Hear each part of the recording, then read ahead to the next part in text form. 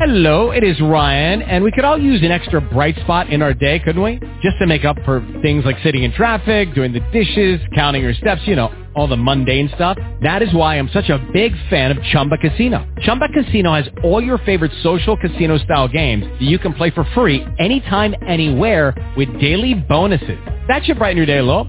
Actually, a lot. So sign up now at ChumbaCasino.com. That's ChumbaCasino.com. No purchase necessary. VGW. Void where prohibited by law. See terms and conditions. 18+. Blog Talk Radio.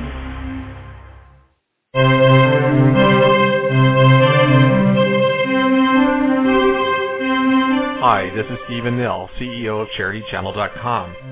So, you want your charity to succeed. You came to the right place. Integration of online and offline techniques is the key to your successful fundraising, and practical advice on going green is what you need. With this show, The Nonprofit Coach with Ted Hart, you will learn from experts around the world who provide advice you can use. Our host is Ted Hart, one of the foremost nonprofit thought leaders. This year, he is celebrating 25 years in the nonprofit sector and the 10-year anniversary of his firm, TedHart.com. His books range from successful online fundraising to the use of social media and how to make your nonprofit green. His guests are leaders in their field who will share tips and trade secrets for nonprofit management, green strategy, and fundraising success. Ted lectures around the world, but now he's here for you. From the latest in charity news, technology, fundraising, and social networking. Here's Ted. Hey, thanks, Steve. I appreciate that kind introduction. This is Ted Hart, and you're joining me here on The Nonprofit Coach. I come to you live from our nation's capital, Washington, D.C. This is Tuesday, October 19th, and as I said, this is a Nonprofit Coach, and as always, we start with page one.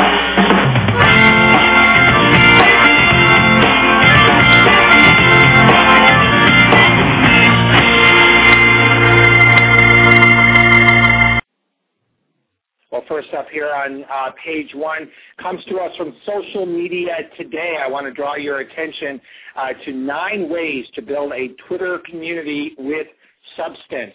I get lots and lots of questions about Twitter, and of course, like everything else, people want it to be quick and easy, and if I turn it on, I'm going to have lots of followers, and I'm going to make lots of money using Twitter. And it just doesn't work that way, but it is a significant opportunity for those who spend the time to earn the social capital and then wisely spend that capital.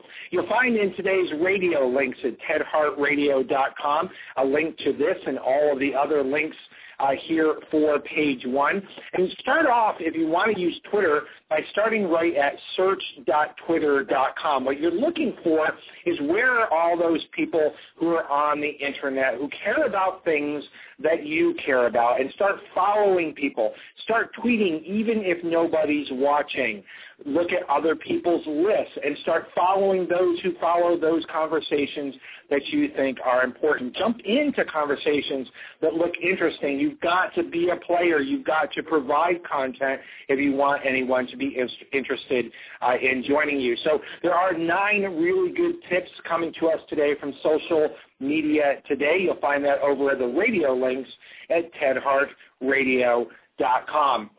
Next up here on the Nonprofit Coach is a reminder that you can call in to our live show today, page 2.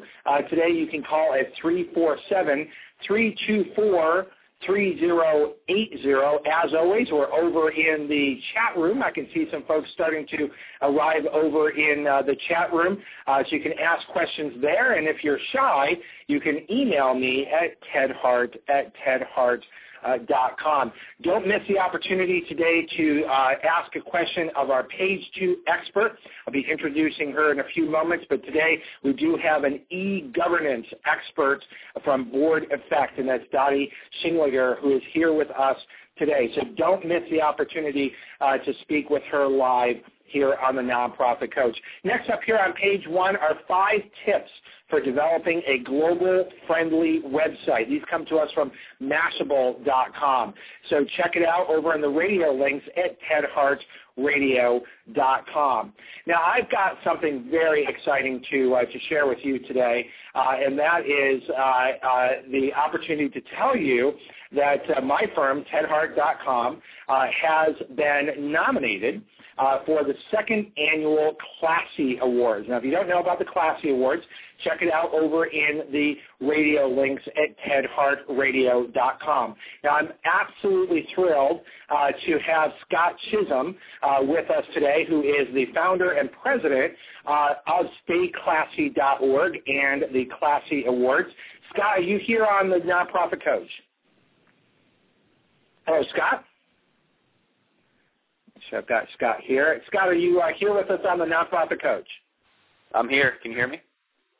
There you are. Hey, Scott, how are you? Thank you so much. I have to say the Classy Awards are new to us here on the Nonprofit Coach, so we're just becoming familiar with this. And I see on the link that we have at the radio links today at tedhartradio.com that you already have 80,000 votes. Now, Scott, walk us through this. Again, we're thrilled to be nominated. Tell people how they can vote for us, but more importantly, what are the Classy Awards? Well, the Classy Awards were established last year by our company, StayClassy.org, and a few other companies in the nonprofit arena. And it's simply a way to recognize and highlight some of the most outstanding philanthropic achievements across the country.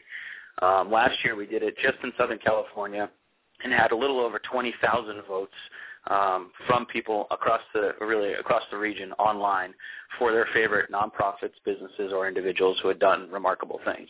This year we decided to expand it with the help of NBC across the country into 8 different cities, and as you can see, the voting has really taken off.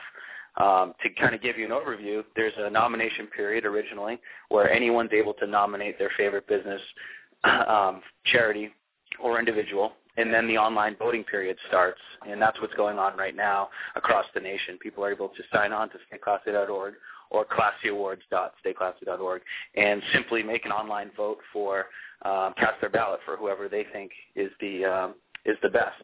And then at the end of this week, it rolls up into the national vote where the top candidates in each city will be competing against each other for the national prizes. And those will be announced at the actual Classy Awards ceremony on November 7th in San Diego at the Civic Theater.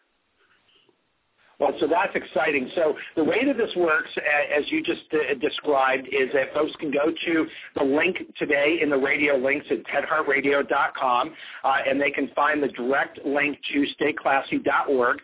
And our firm, tedhart.com, has been nominated for its support of the GreenNonprofits.org organization in the Philanthropic Business of the Year category. So folks can vote in all the various categories, or they can just scroll down and find us. I guess it's down towards the bottom of the page there, and then they submit their ballot.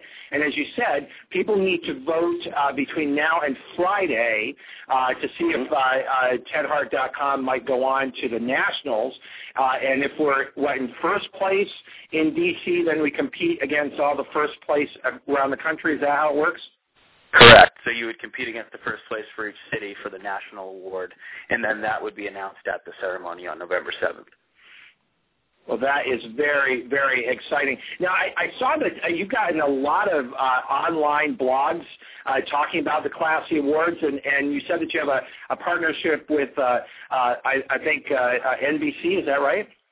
Mm-hmm. NBC and a few others. We actually just announcing this week, and I'll leak a few of the incredible speakers and presenters that are going to be there. We actually have Tony Hsieh, the CEO of Zappos, who's going to be there presenting and talking about corporate culture with the different nonprofits who will be there.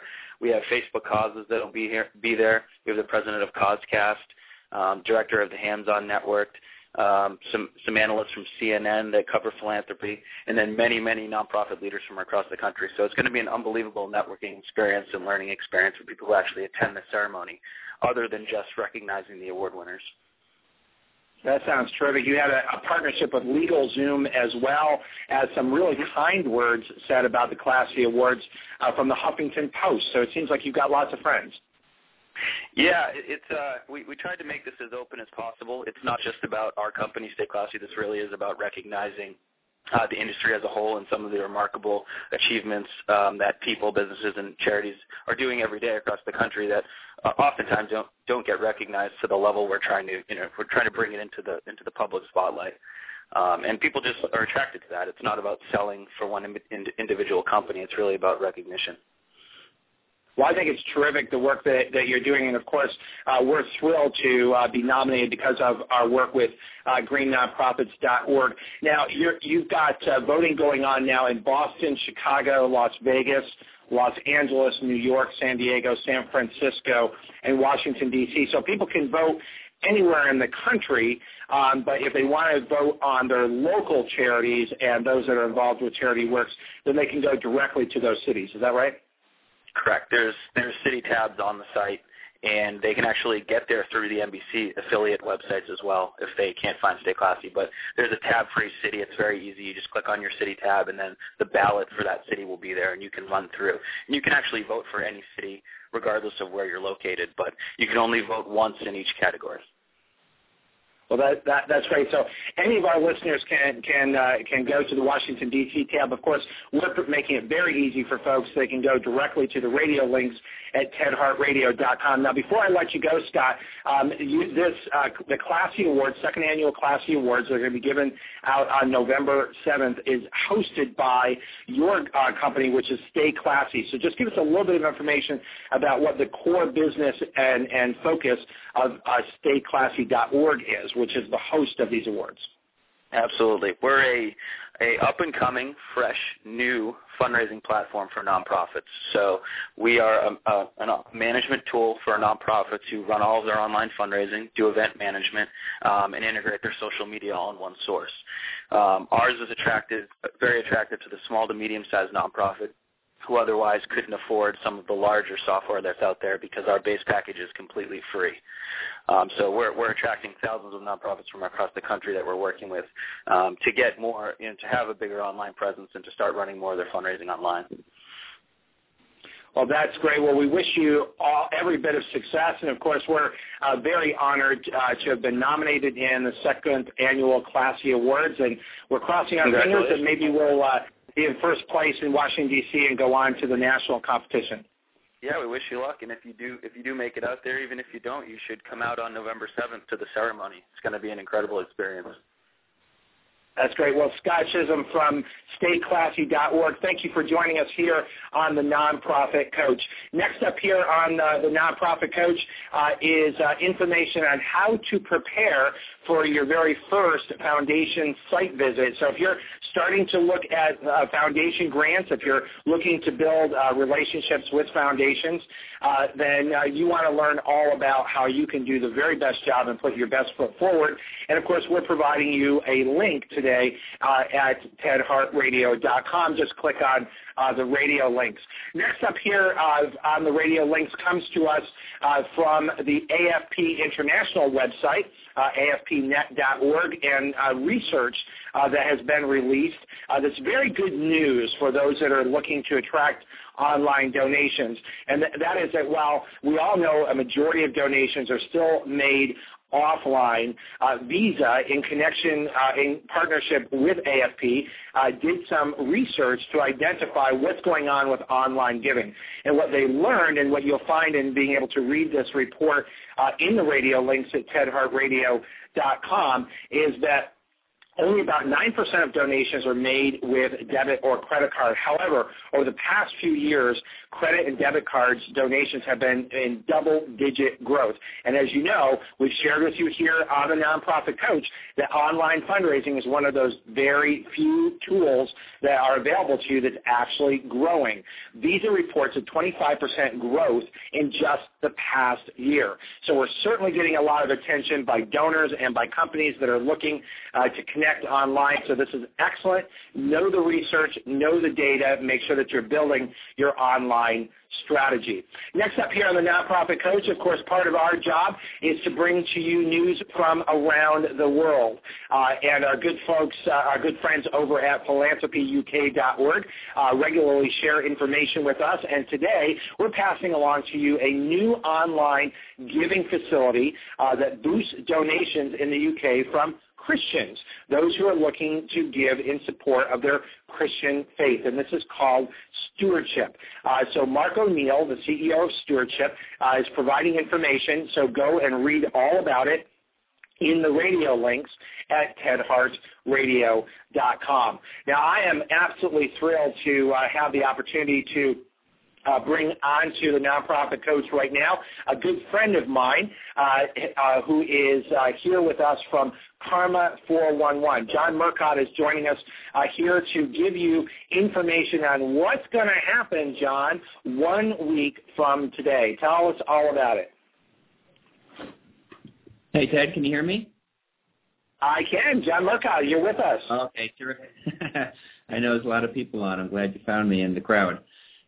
So Ted, we're looking forward to it. We're going to cover two main important elements. Number one is what's the latest and the greatest, and just some updates in social networking and fundraising, but then also really help people prepare for end-of-year online fundraising and viral networking to raise money. And that could be an event, that could be some type of walkathon or other type of activity, or just a general end-of-year fundraising effort. That's terrific. Well, I'm really pleased to have this opportunity to be with you again. The webinar that we did a couple weeks ago was so successful that we're coming back and providing the listeners of the Nonprofit Coach with Ted Hart an opportunity, as you said, to add punch to your holiday appeal with grassroots fundraising. So today in the radio links, all of our listeners can go and they can click on the link to go directly to the registration page. This is free of charge, and John, that's next Tuesday right after Nonprofit Coach with Ted Hart. This is actually going to take place at 2 p.m. Eastern. Is that right? It is, from 2 to 3. Terrific, terrific. Well, this is a great opportunity, and I encourage everyone who is listening today to go and check it out. And, of course, you can go directly to the radio links on our website at tedhartradio.com and sign up right there. John Murcott from Karma 411, thank you for hosting this webinar next week for our listeners, and thank you for joining us today here on the Nonprofit Coach. Okay. Thanks, Ted. Next up here on the Nonprofit Coach is another opportunity. Next week is a very busy week. As John Murcott just shared with you, we will be live on a webinar hosted by Karma 411. We're hoping that you're going to sign up for that. If you happen to be in the Charlotte, North Carolina area, we're going to be partnering with Artez Interactive for a live training, which is available to you on October 29th in Charlotte, North Carolina. Now, there are two trainings that are available. You can attend the 9 a.m. or the 1 p.m. But here's the important detail. You need to get yourself invited. Well, you're already invited because you're a listener of the Nonprofit Coach with Ted Hart. But you do need to go to the radio links today and scroll down where you will see the phone number that you can call or the email that you can email to asking for a formal invitation, because this is an invitation-only seminar. It's free, but space is limited. It's hosted by the United Way of Central Carolinas in Charlotte, North Carolina. So if you're in the area, please stop by. I would love to meet you. So next week, two very important training opportunities. Karma 411 on Tuesday, right after the Nonprofit Coach webinar, and then later in the week, we're going to be live in Charlotte, North Carolina. And next up here, as we wrap up with page 1 on the Nonprofit Coach, is an excellent series which is over on CNBC, a really terrific video that we've provided you a link to. They have their executive Vision series, which is sponsored by Credit Suisse. And you will find today, and we're going to provide to you over time, over the next several shows, links directly to some of the better videos. And today I just really like the position that is taken by Paul Barry Walsh, who is the founder and chairman of Frederick's Foundation. And he reminds us that nonprofits do have operating expenses, and nonprofits do not and should not always spend every dime that they have. Yet nonprofits should be held accountable. So it is that dichotomy that we're all dealing with. How do we sustain our charities while building for the future for our organizations? So go and listen to the little video clip, and if you want, you can tour around the entire series guide, which is available today at tedhartradio.com. So next up here on the Nonprofit Coach is our Page 2 expert. Don't forget, you can call in live at 347-324-3080. Make sure you press number 1 and raise your hand so that you can ask a question of our Page 2 expert. Also, we're over in the chat room, so if you'd rather ask a question there, feel free, and you can also email me at tedhartradio.com. With that, we're now ready for Page 2.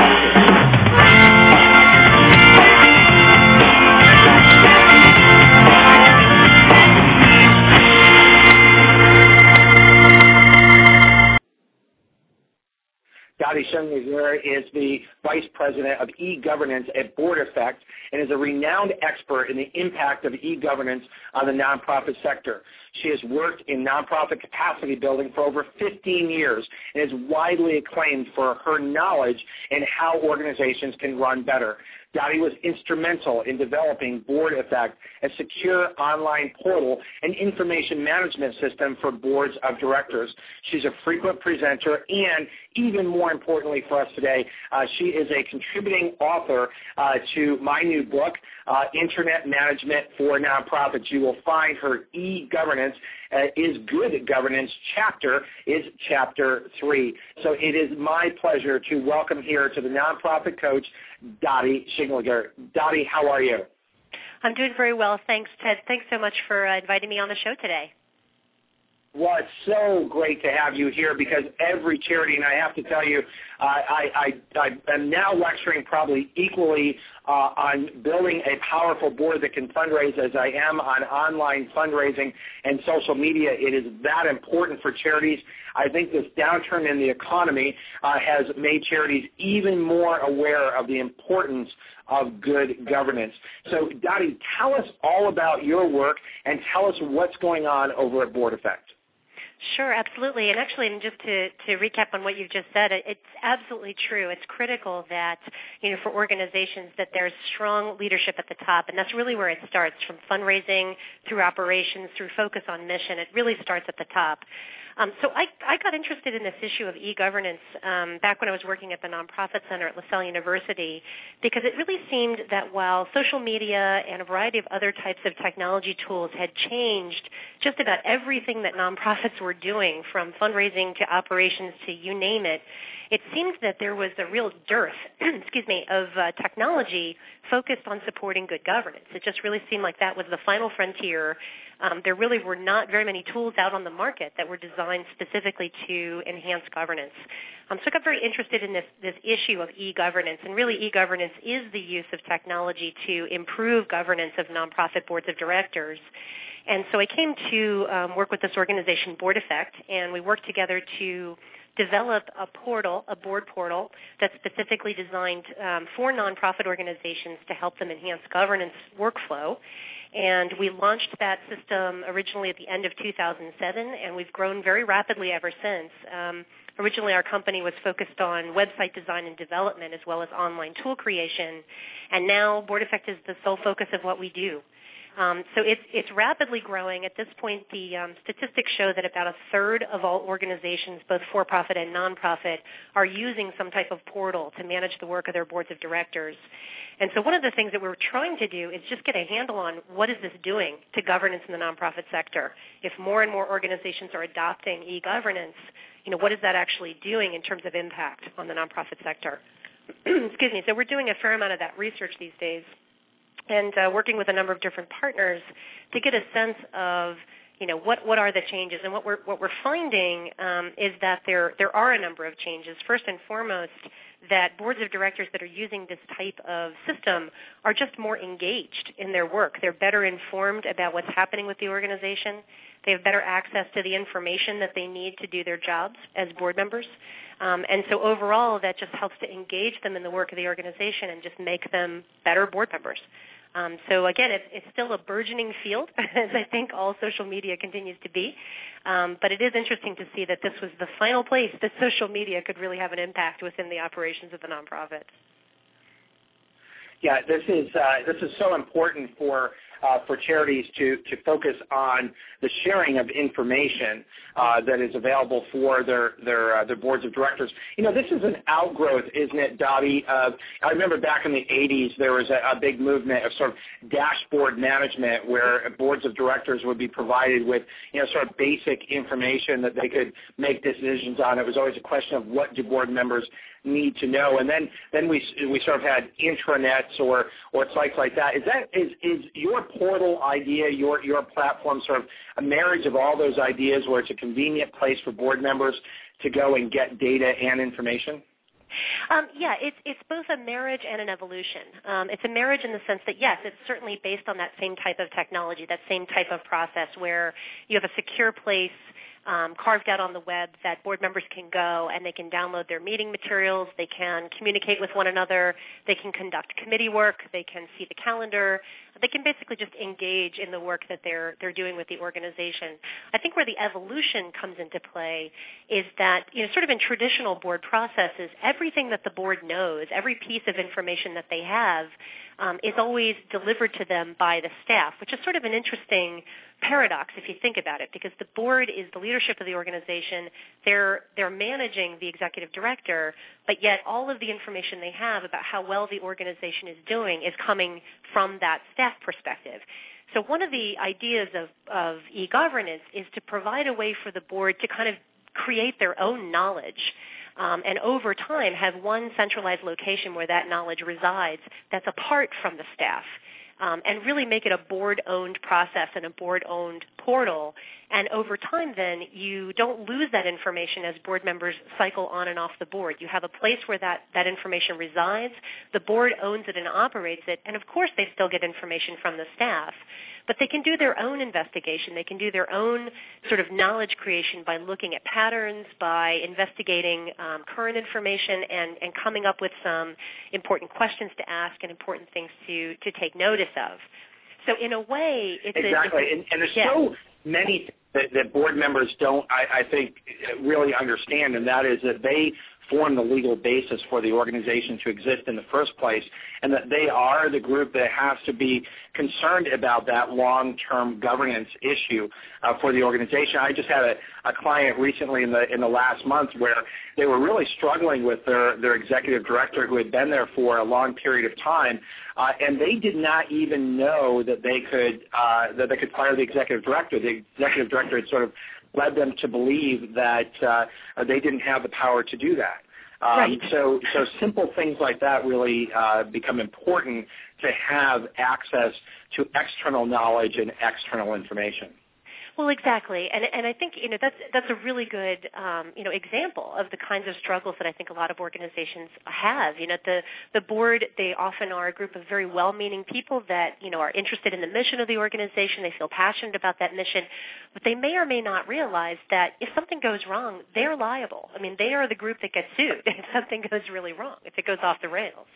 So giving them some tools is just critical. What do you tell me a little bit more about the portal? Of course, this is something that you encourage charities to have, and you have a product that people can buy. But are there free versions? Are there other ways that charities can get to this point? And what is the cost?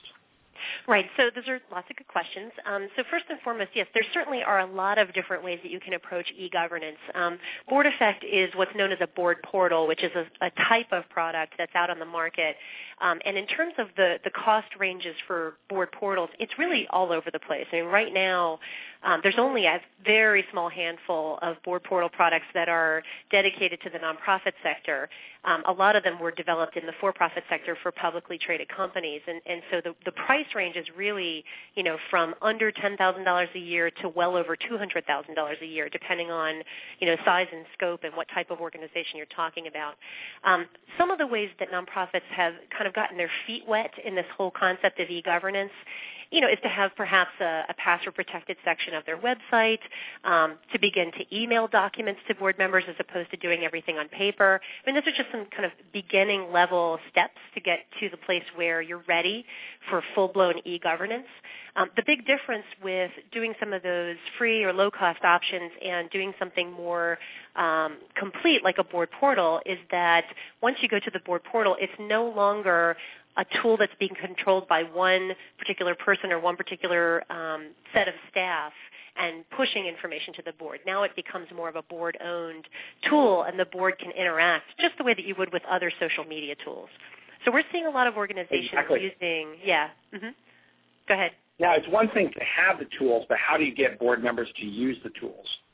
That's a great question. And in fact, one of the areas of research we've been spending the most amount of time on, as I'm sure you can imagine, is implementation. How do you successfully implement e-governance and make sure the board actually uses it? And the first step, really the most important step, is before you purchase anything, to figure out what you need. It kind of goes without saying, but a lot of organizations skip that important step and then have just a whole host of problems down the road. The most important thing is to figure out what about our governance workflow could improve, what do we want to improve, and set up a list of specific concrete goals, and then go out and look at the different solutions and match the features of those solutions to your goals. So, for example, if one of your goals is to reduce the amount of time and labor involved in putting together the board meeting book and make that process greener, then you should look for the solution that's going to be able to help, meet that goal for you the most straightforwardly. You want to make sure that you have exactly the right solution to meet that goal. So that's where a lot of the problems come into play. Once you've picked the right solution, then the implementation process should involve a lot of training. And when I say a lot of training, I don't mean a lot of, many hours long training sessions. I mean very short tactical training that's focused exactly on what the board members need to know how to do tomorrow. And you just provide a little 10-minute. Once you have it, Dottie, once you have it in place, this is a perfect opportunity for board mentorship, where one board member can share this kind of portal and information with another board member, wouldn't you say?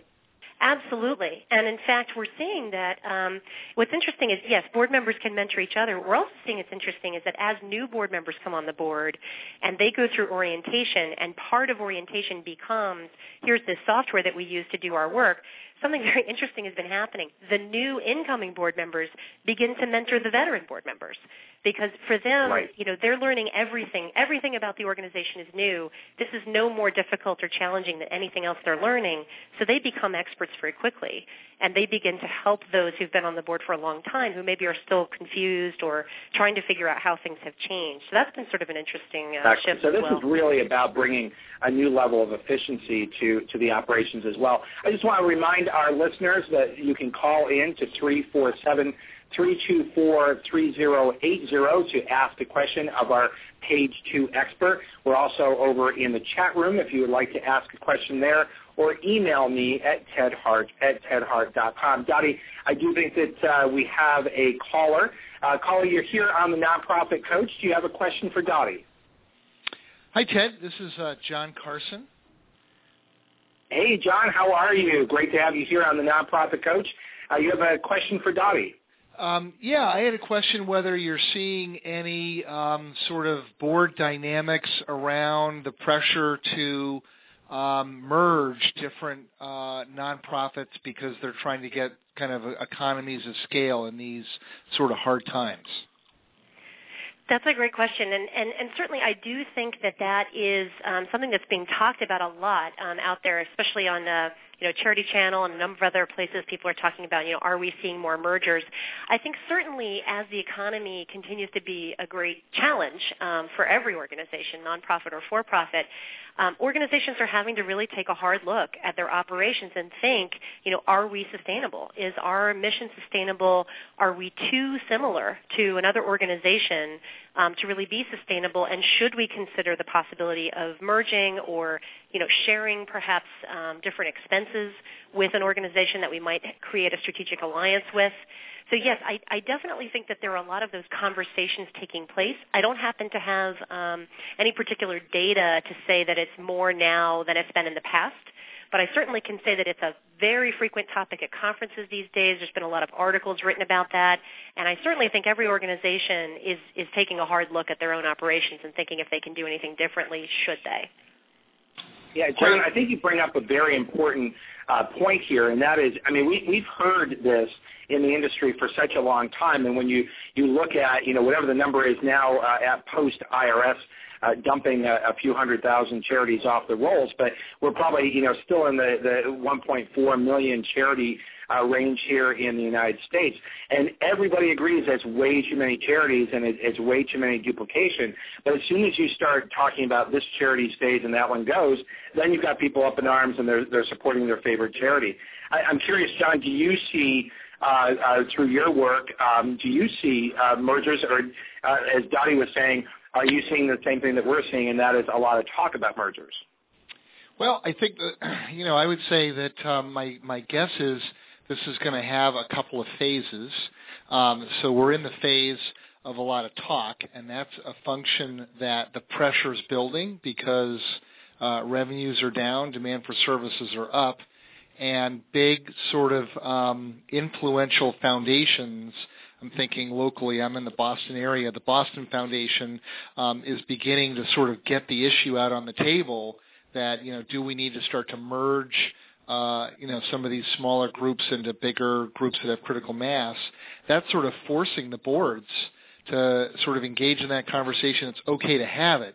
My guess is that over the next 12 months, as the pressure intensifies, the talk is going to start to convert into action.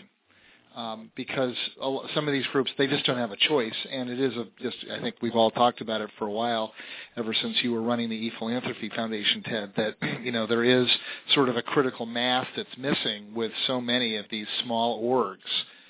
So it's sort of a natural... They really are, and you're right, money does sort of drive it, although, my fear is, and what I'm seeing is even in organizations that I'm working with that I may even recommend that they look for mergers, that it almost seems that those boards of directors are willing to go down with the ship and not necessarily seek out those merger partners. There really is, it's either pride or an entrepreneurial spirit in the nonprofit sector. The boards of directors don't really seem to like that idea, at least as a first option.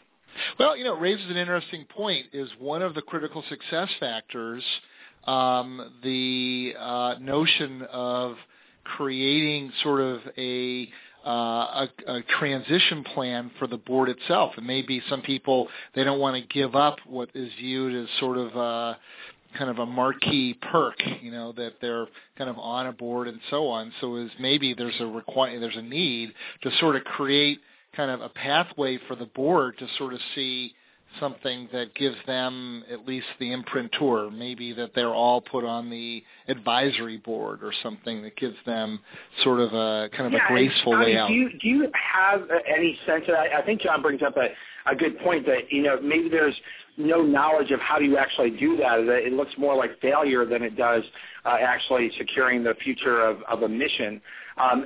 Do you provide any, have you had any examples of what might be included in that kind of path in terms of how do you merge those together? We see it in the for-profit world. You see United by Continental, the president of Continental becomes president of United, and their logos are merged. What are some standard things that you think of need to happen? Sure. Well, actually, it's interesting because one of our clients has just gone through a massive merger, the Girl Scouts. I mean, so I think probably people are familiar with what happened with the Girl Scouts in the last 3 years. They, originally there were over 500 councils. All of our listeners may not be familiar with that. Sure. So originally there were over 500 councils of Girl Scouts across the U.S., and in the last 3 years they decided to, they really were seeing that there were major issues with having that many councils, and many of the councils were very, very small and competing with other very small councils for cookies, for girls, for interest in programs for funding and so on. And so they decided to do a major restructuring, and they merged over 500 councils into 109 in the U.S. And what they ended up doing was a variety of different strategies depending on kind of what the lay of the land was in each particular area. And so for some of the councils, they would select one executive director from the councils that were merging. In some cases, there were executive directors that were nearing retirement age and decided to retire. Some just were kind of pulled off and were no longer the executive director, maybe served as advisors for a while the merger was taking place. The boards had to merge, and in that case, there was a re-election. And so any of the board members who no longer were going to be on the board of directors also served in an advisory role. So they still were involved in the mission of the organization, still involved in Girl Scouts, but no longer as a board member. So it was certainly not a quick process. It was something that I don't know exactly how long it took to complete, but I know that it was something that was in process for at least 2 years. And, certainly was not a pain-free process. I mean, but what they looked at were the brutal facts that their model was not sustainable. They were not going to be able to continue with that high number of councils, and now I think they've come out much stronger on the other end, and things have been moving forward quite well. But again, it's really important that if an organization is thinking about that kind of process, thinking about a merger, that it's just really done very carefully. I mean, there's a lot of things that merge. It's not just staffs that are merging. It's, entire financial structures. It's organization charts. It's the board of directors. It's donor lists. I mean, all of those things are merging. So all of that really needs to be thought through very carefully. And I guess one of the other things I would say just on this issue of, sustainability generally, I mean, while this talk about mergers is certainly a very hot topic because of what's happening with the economy, discussions around board sustainability and board succession planning has been around for a long time and is always a good practice for boards to have some idea of what would happen if the organization had to cease operations. What's the exit strategy for the board members, for the organization, for all of the people that they serve. I mean, it's never too soon to have that conversation, regardless of what's happening with the economy. Good organizations need to have that sort of conversation in mind. Exactly. And in your chapter in the Internet Management for Nonprofits, Chapter 3, you lay out a very well thought through process of planning, researching, rolling out, and evaluating. And you rightly point out that this is cyclical, and that these sorts of planning things they don't have a start and an end. That you're sort of ongoing. But isn't that one of the challenges that John is bringing up here in that when we're looking at mergers and we're looking at long-term planning for charities, is that often boards of directors are a little bit more short-term, that we have turnover, and it almost seems that just as one chairman starts making traction towards one position, which might even be a merger, then all of a sudden there's a new board chair and lots of new board members, and it's almost like starting over. And doesn't your notion of the board portal sort of help create that stability for the board for information? Well, absolutely. And in fact, I mean, it's one of the things that really drove me to this work and got me very interested in this is this issue of sustainability, just over the long term, not just sustainability from a financial perspective, but sustainability in terms of ideas, in terms of approaches to meeting the mission, in terms of organizational structure. And you're right. I mean, as the board naturally turns over, if you have no place to capture all of the things that have been created beyond just minutes, really the ideas, the conversations, the feelings that have been imparted into decisions that were made, if you have no place to capture that, that information leaves when the board member leaves. And so it's a real argument to have a board portal that is really owned by the board, operated by the board, creates a knowledge base for the board beyond just storing the minutes. I mean, the minutes just tells you the results of decisions. It doesn't tell you necessarily all of the things that went into that decision or all of the different points that were made or all of the different ways that people felt about a particular issue. And that kind of context can be so critical. If you're just coming into a board fresh and the organization is on the verge of a merger, it's really important for you to get up to speed fast and understand the issues involved and be able to take action. So it's a really, really strong argument for e-governance. That's great. John, thank you so much for joining us here on the Nonprofit Coach. Don't forget, if you're interested in asking a question of our Page 2 expert today, you can dial at 347-324-3080. Dottie, another reminder that I'll provide to all of our listeners is in the radio links, you will find a link to our newsletter at p2pfundraising.org. And as always, we share with you one of our Hot Topic podcasts. And today we're sharing with you the hot topic of Kendall Webb's original air date of May 4th, where she spoke to us about free online fundraising tools and all of her expertise as an online fundraising expert.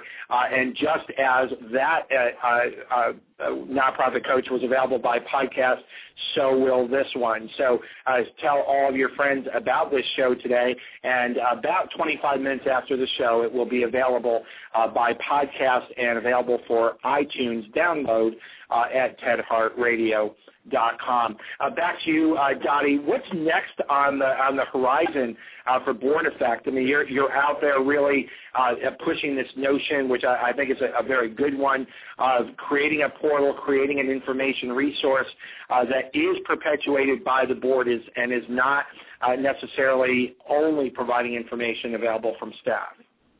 So the next thing for us, I mean, as we've been doing this research on the impact of e-governance in the nonprofit sector, we've begun to recognize a trend towards what we're for now calling active governance.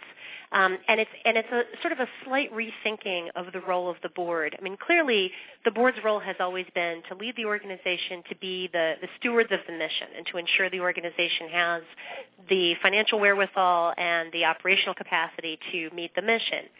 But what we've been seeing is that in traditional processes, the board gets information that's old. They always are looking at information that's typically at least a month old. And they're often just reacting to what they're reading rather than being more proactive and thinking through how they can take things like the strategic initiatives out of the strategic plan or particular goals that were set up for the year and organize their work and their discussions around meeting proactive goals. And so we're seeing that as e-governance becomes more common across organizations, boards are beginning to take a much more active stance in their governance role. They're really looking for specific pieces of information to inform a strategy, or they're organizing their meetings around strategic initiatives and then using pieces of information that are provided to help inform the next set of decisions. It maybe doesn't sound like such a radical change. I think the part that is more profound is that it's happening in real time. It's no longer being dictated to by the specific meeting schedule. Now board members are getting in there. They're looking at this information in real time, and so they're coming to those meetings with just a much deeper understanding of what's going on, able to make better decisions, and able to be more nimble. So we're seeing that whole process as what we're calling active governance. And I think what's going to happen for us in 2011 is really more research on that issue, starting to write some papers on that issue, how you can become an active governance board, what are some specific steps you can take to get there, and then what does that look like on a day-to-day basis? How is that different from a traditional process?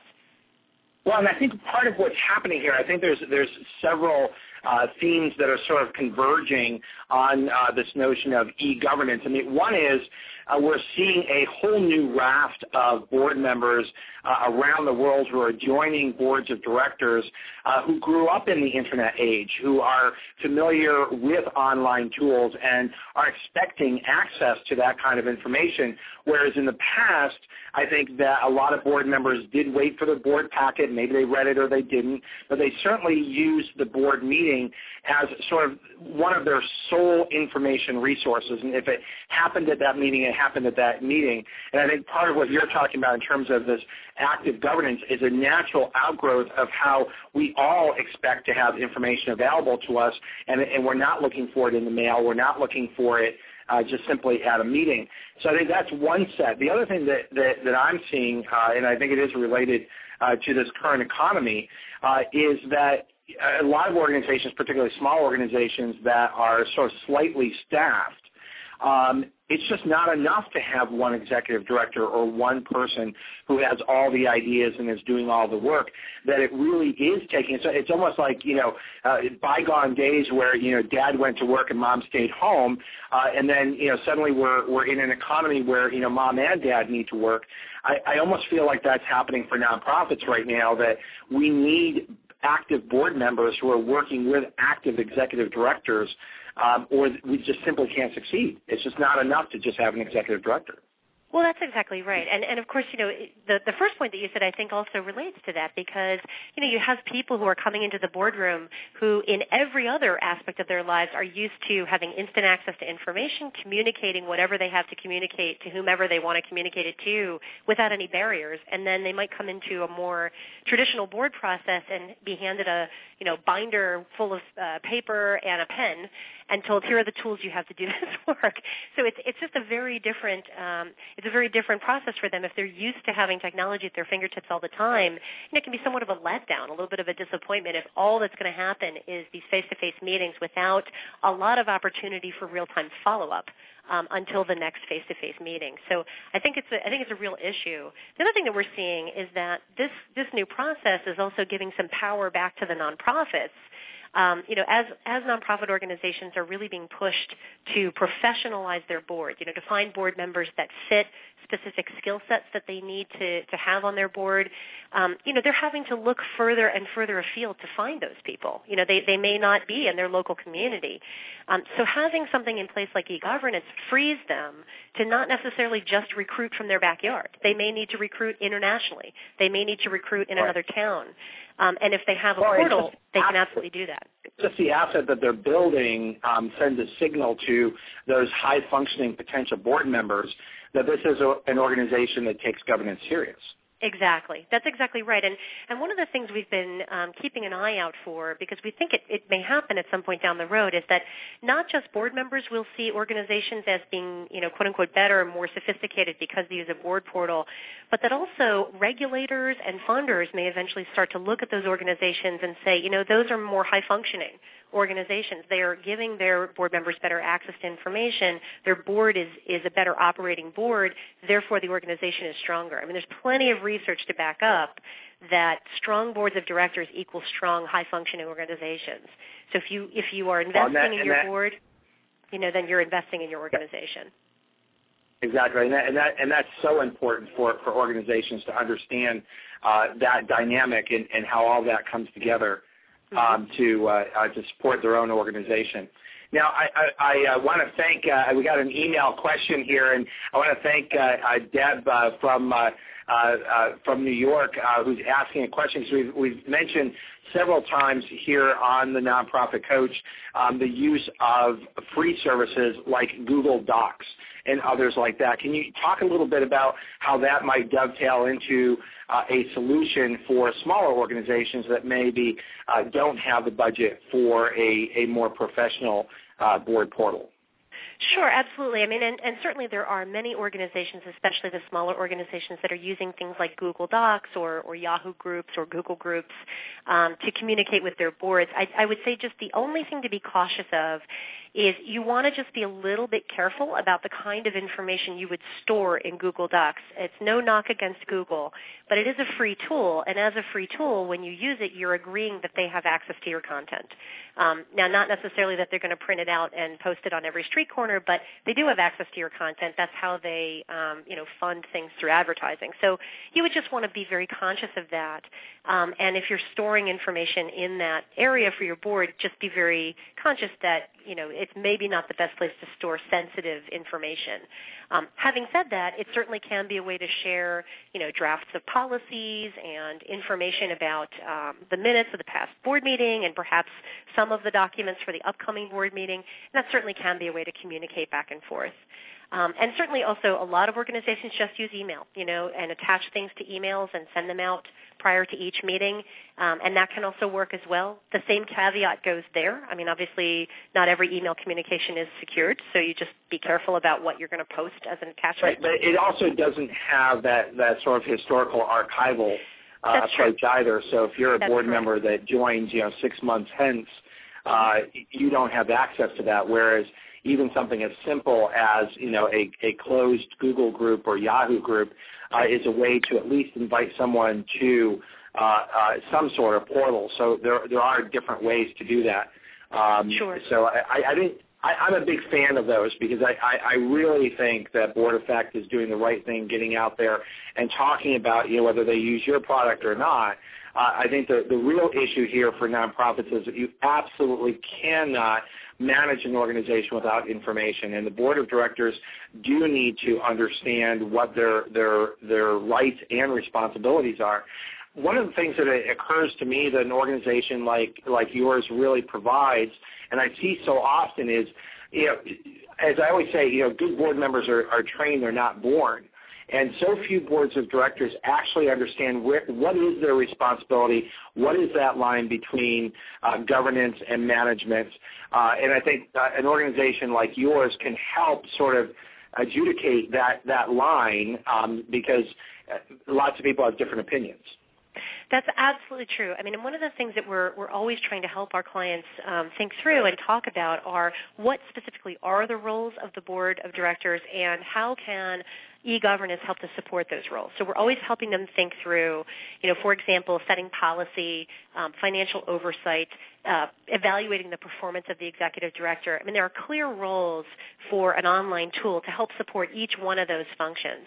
So we're always trying to help out by writing white papers, teaching free webinars, having phone calls with our clients. If we see that they're perhaps struggling or there's some question around, how can the board really make use of this tool and how can they take it at greatest advantage, really to help them think that through. And when they start to think about all the different roles of the board, sometimes there are particular roles they maybe haven't been performing or haven't been performing effectively, and now they have this new system in place. It gives them an opportunity to think differently and work differently. So it's really designed to help. It also sort of democratizes the board of directors as well because right. I think for a lot of boards, there is assumption that, if you're in leadership or if you've been on the board for a while, you're more equal than I am. And I do see a lot of new board members who sort of sit back and even if things don't quite seem right, they don't seem like they have that right to step in and to say, gee, maybe we shouldn't be doing that. Well, sure. And I think a portal like this that has additional information and resources where you can go and ask those questions and you can get information about, okay, well, what is that line? Well, and where do we find that? Right. I mean, and also, in a lot of organizations, it's not particularly clear how you get something on the board agenda. You kind of come to the meeting and the agenda's already set, and it's not totally clear how it came to be. How did things get added to that agenda? And if you're working together in a portal, there's myriad opportunities for you to connect with the board chair, to connect with the board secretary, to post something for the whole board. Hey, I have this issue that I'd really like for us to talk about at a future meeting. Can we get it on a future agenda? It really holds people accountable. I mean, if you're a board chair and you've been, controlling that agenda with an iron fist and perhaps not allowing anyone to suggest something, now you have this group of peers who all see that that's happening. So it can absolutely democratize the board and give people more opportunities to have input.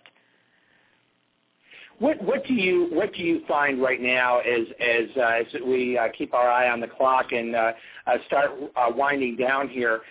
Thinking about board effect, what comes next for the average board? Now arguably, there is a certain level of financial wherewithal that would be required for most organizations to engage board effect in a big way.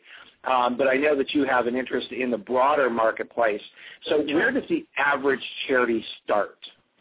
Well, so actually, I mean, just to go back and challenge one thing that you just said, I mean, one thing that we have tried very hard to do with our services is to make them affordable for organizations of every size. Again, our focus is to work in the nonprofit sector, and the vast majority of the nonprofit sector organizations have very small budgets, very small staff, and we recognize that and acknowledge it. And so the entry-level price point that we offer is actually a subsidized rate that we provide to organizations whose budgets are under $1 million. And so we really want to try to make sure we can reach the entire sector. What is that rate?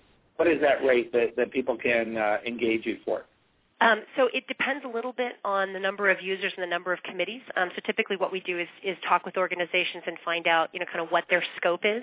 But a basic rate might be around $2,400 per year. And with that, they get training, they get the complete service, and they get training both for the board and for their administrators. And that comes all as part of that price. And what we try to help organizations see is that, sometimes that seems like that's a huge out-of-pocket cost for us. But when they really start to tabulate the time that they're spending now, the cost of delivering the materials now, the cost and the lack of security, I think they usually pretty quickly find out it's either going to be a wash or it's actually going to end up saving them money. We have a number of organizations that have saved a bundle by doing this instead of what they were doing in the past. Dottie Schindlinger, thank you so much for joining us here on the Nonprofit Coach. You are the Vice President of eGovernance at Board Effect. I cannot thank you enough for the leadership that you're taking in the nonprofit sector. It really means a lot, and I encourage everyone to check out Dottie's chapter in Internet Management for Nonprofits. We'll be back next week with Jed Alpert, who is the founder and CEO of Mobile Commons. If you're interested in mobile technology and fundraising and advocacy using mobile technology, make sure you join us right back here on the Nonprofit Coach next week. Thank you, everyone, for joining us today.